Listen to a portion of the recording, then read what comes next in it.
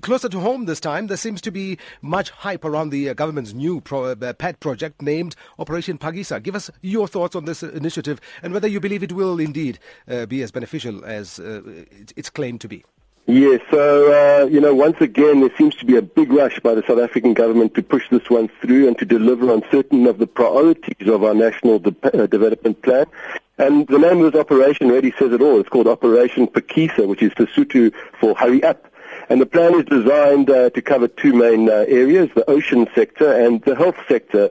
But first, the ocean sector is being earmarked for swift implementation, which really involves what they call the exploitation of the ocean economy, meaning really under four main headings: oil and gas exploration, marine transport and manufacturing, aquaponics, which is really another word for fish farming, and conservation and governance. So those are the four sectors.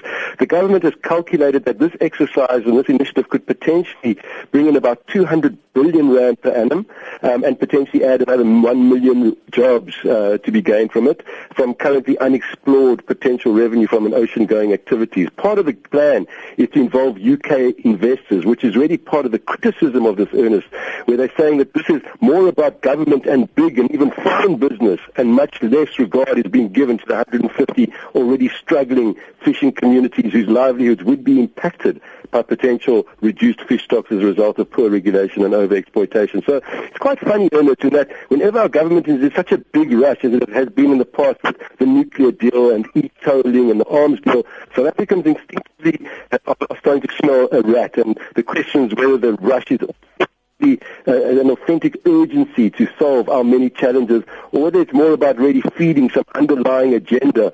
Well, once again, in this case, civil society and environmentalists need to be convinced that this initiative is indeed intended for the benefit of ordinary South Africans, love that, ordinary South Africans, while retaining the integrity of our fragile ocean ecology, or whether it is just another camouflage plan designed to exploit every square inch of our oceans for oil and gas for the benefit of just a few foreign companies and maybe some connected to them. So time will tell. I hope it is authentic, because if it is, it could benefit us tremendously. Oh, indeed. Kevin James, lots more to chat about next Wednesday. We'll leave it there for now. Thank you so much. All the best.